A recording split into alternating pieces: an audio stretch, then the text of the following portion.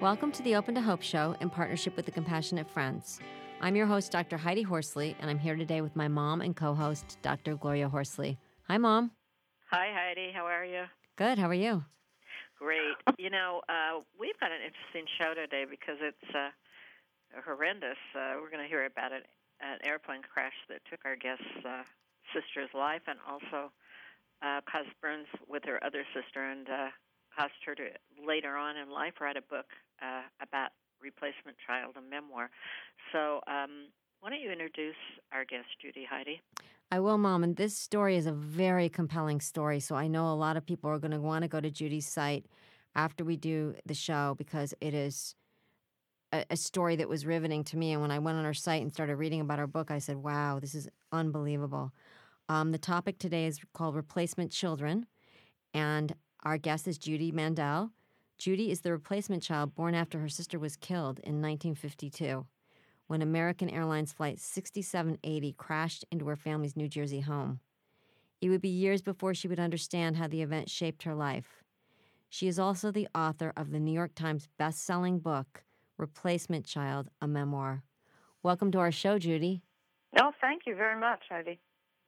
It's great having you on the show. How did you come up with this concept of replacement children? You were a writer before, and I noticed that when I went to your site, you've written some wonderful books for helping writers and if you want to publish and all that kind of thing. So you were already a writer before you thought about writing the book about your background?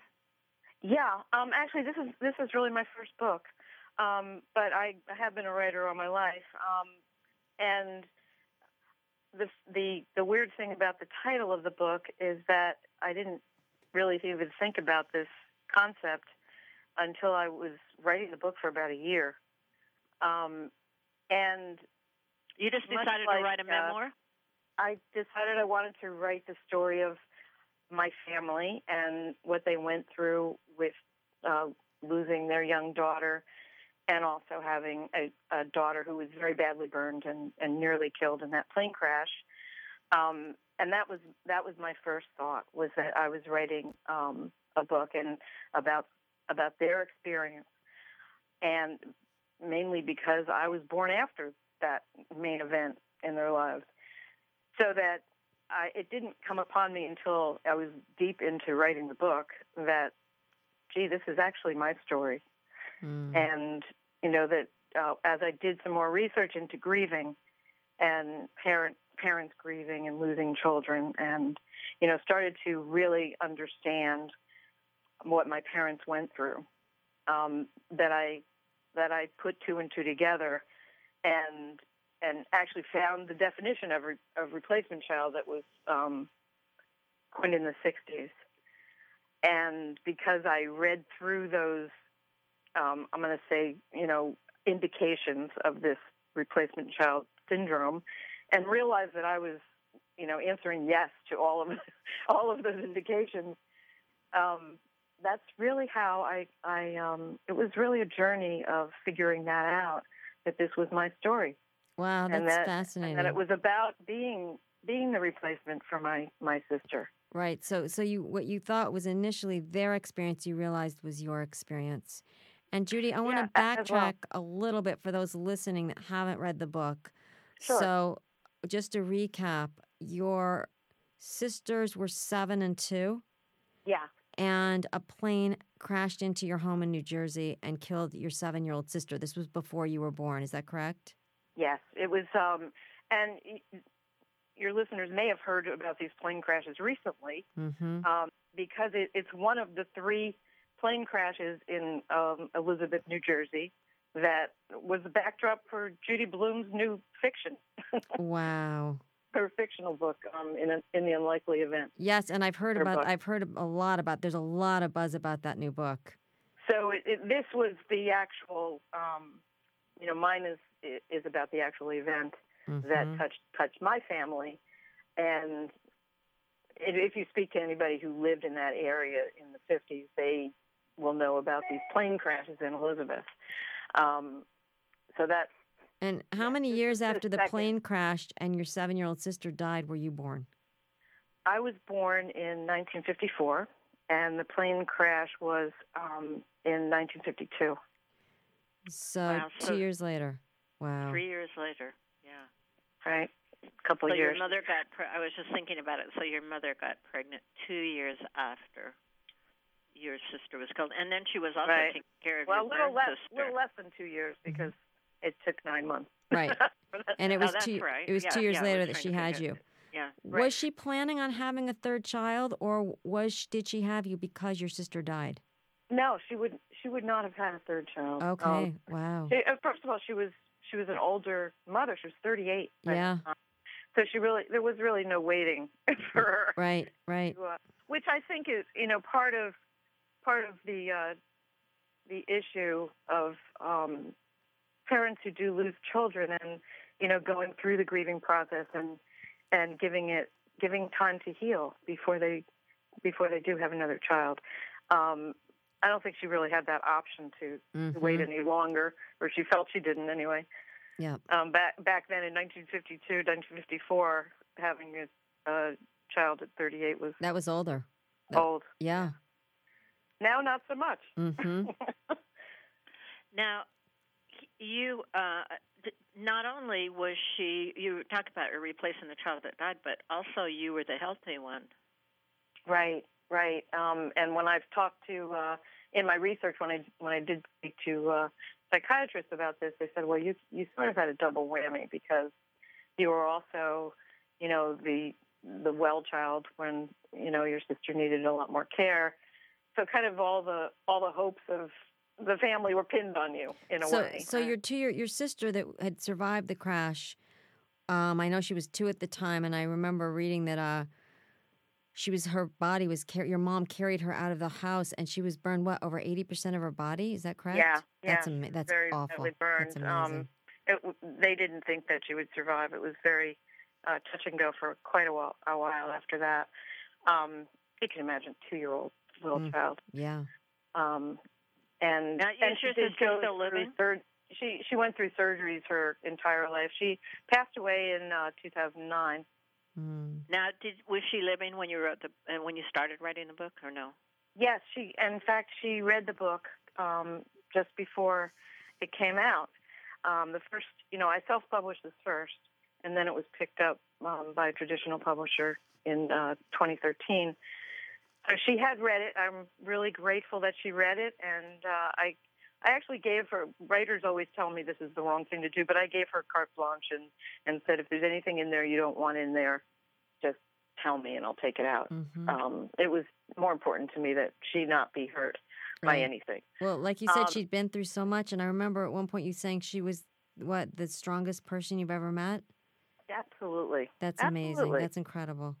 Absolutely, the most inspiring person, and I think the incredible thing to me is after this book has been out, even now I get probably a letter or an email at least once a month from somebody who was touched by my family or my sister, and they write to me and tell me that she was an inspiration when they might have just met her once. Wow. And she was very brave. She really was. How long has it been since she died, did you say? 2009, so that's almost 7 years now. I would think that was a lot to lose her, too. Oh, yeah. And she was the last of my family, so my immediate family, my parents anyway, and my sister. Well, what are some of the characteristics that you found of a replacement child? The main one is a feeling of identity and trying to figure out your place and who you really are in your life, in your family. I know mine stems from feeling kind of always on the outside of my family, and some of that stems from this fact of they had this one pivotal event in their life that shaped much of their lives, especially my sister. Mm-hmm. And I wasn't there for that. I was after. I was kind of after the main event. Right. And always didn't consciously realize that, but it absolutely had an effect on me to find my place. So that's how did you feel about writing a memoir? You had already been a professional writer. Were you No, scared? Were you nervous? Were you? I was. I think part of my process was a combination of searching for my own identity, and also it was part of a grieving process as well. Having lost my parents, and when you're writing a book, you write dialogue, and I remember sitting in front of my computer and writing their dialogue and thinking, "Oh, that's exactly what they would say." Mm-hmm. I hear that in my head. I remember exactly. So it was kind of like having them with me for another few years after they were gone. And I would think it would be very healing. It was very healing. Also, on the other side of that, there are revelations that come out of writing that you didn't realize were there. Mm-hmm. Understanding a little bit more about my father and our kind of complex relationship that we had. I remember, at first when I realized that he really had a hard time accepting me as the replacement for his older daughter, and that colored our relationship entirely. I remember being kind of angry for probably about a year while I was writing. So did you feel like you couldn't live up to Donna's legacy and in her memory in your dad's eyes, or not? Oh, yes, Okay. That's definitely part of it. Because you can't. Right. There's no way that you can live up to a child that's passed away at the age of 7. Yeah. By the time you pass that age, you're going to be doing things they don't like. Well, I always say that, Judy. I said, my brother Scott hasn't done anything wrong since he was 17 years old. Because he died at 17. And so, it's like. That's right. There's no way that, and you can't blame the parents for that either. Right. That, they have the idealized view of the child. And, I know in my book I kind of call her, the angel child. You can't live up to that. Mm-hmm, the So angel child. That's another little indication. And did you feel like I know that you talked a little bit about how your dad parented differently. Did you feel like that your mom parented differently because she had Donna die? Oh, I think so. Mm-hmm. Yeah, I think she kind of clung to me a little bit more than certainly maybe she would have. Very, very protective. Mm-hmm. My dad was very protective too, but at a distance. He was he couldn't quite grasp that this other child was here. And do you also think, Judy, that was because he'd lost the child and he was almost terrified to get too close because he knew that it was possible to lose a child? He was maybe afraid of losing another one? I think that's exactly it. Yeah. I think he actually fought against having another child. Mm-hmm. From what I know and what I was told, he pulled against it, and it was almost a prescription when my mother was in a deep depression, and it was almost prescribed for her to have another child. Mm-hmm. That this would help lift her out, and I think he did it for her. I don't think he wanted to take a chance. And did it lift her out when you were born? I'm sorry? Did it lift her out of her depression when you were born? Did it lift your mom out of her depression? Okay. It did. She still had bouts of it, periodically, because that's another thing that I remember through my childhood. But it did absolutely. I felt after working through the writing of my book, I did realize that it helped her, and that was actually a very gratifying revelation for me, that I helped lift her out of it, and I think also my sister. I was going to say, I would think it would be good for Linda to have you around, to have you there as her advocate and as her playmate, and because she had been through so much and had to go through all these surgeries and all these things, and to do that as an only surviving child, I think would have been harder, since you two were so close. And she was able to tell me that, too. Mm-hmm. She was still around, when I wrote this, and she had written me, actually, a while ago, she had written me letters, about, what it was like when they brought me home, how it did help her. That it was kind of a normalcy that they wouldn't have had otherwise. Mm-hmm. So how do people get your book? And tell us about your website. Now, you do some help people in writing. You've written other books, right? I do. I help people. Actually, I coach people with their memoirs. That's great. I do some ghostwriting, and I do some teaching and editing. So I'm, busy doing that sort of thing. I'm working on some work of my own that's, slow going, but so I'm working on some fiction now, actually. This is good to know, isn't it, Mom? Because a lot of our people listening do go on to write memoirs about their own experiences, or want maybe to. Would like a coach to help them. Yeah. Well, I do love doing that. Didn't you write a book about self-publishing also, or Publishing World or something?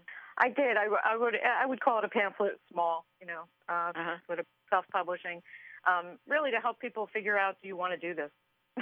Yeah. Is this something that you really want to dive into? That kind of the ups and downs of the good and bad of doing it. Yeah, and the world's changed a lot too with the internet. It sure has. And I always tell people, even if you're going to self-publish, you need an editor, whoever it is. Exactly. You don't want to put out a book that's not well edited. Make sure. Tell us where your website is, because I think people are going to be interested in going there if they're thinking about writing a memoir. Sure. And also, I think what's been important about this show, talking to you about it, is that it has been healing for you. Because, people have questions about that, too.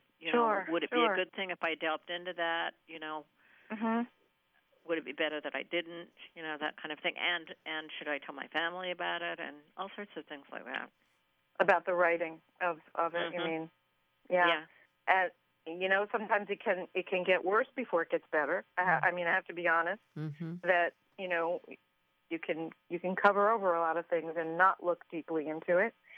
But I find that I think I understand much more about myself and my family, and I found it a very healing thing to do for me. Mm-hmm. Yeah. Well, tell us what your website is. Yeah, it's easy. It's judymandel.com.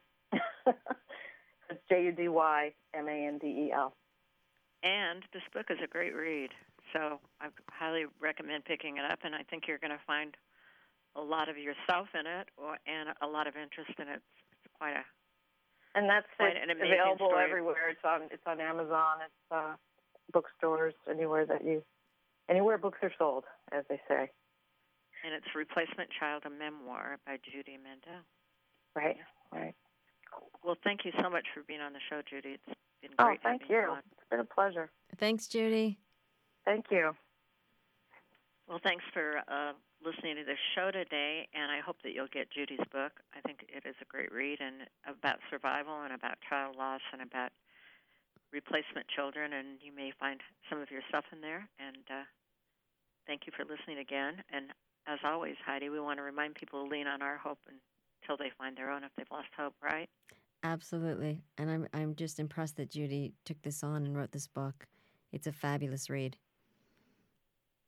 So thanks for listening to our show today, and God bless. You've been listening to Open to Hope Radio, hosted by Drs. Gloria and Heidi Horsley. Like today's edition, all of our past programs are available on demand at opentohope.com, along with helpful articles, videos, resources, and links to help get you through the toughest time of your life. You can also follow us on Facebook and Twitter and sign up for our monthly newsletter. Again, that's opentohope.com. Check it out today. Then be sure to stop by next Thursday at 9 a.m. Pacific Time when we'll be posting another edition of Open to Hope Radio. Remember, others have been where you are. They made it through, and you can too, as long as you're open to hope.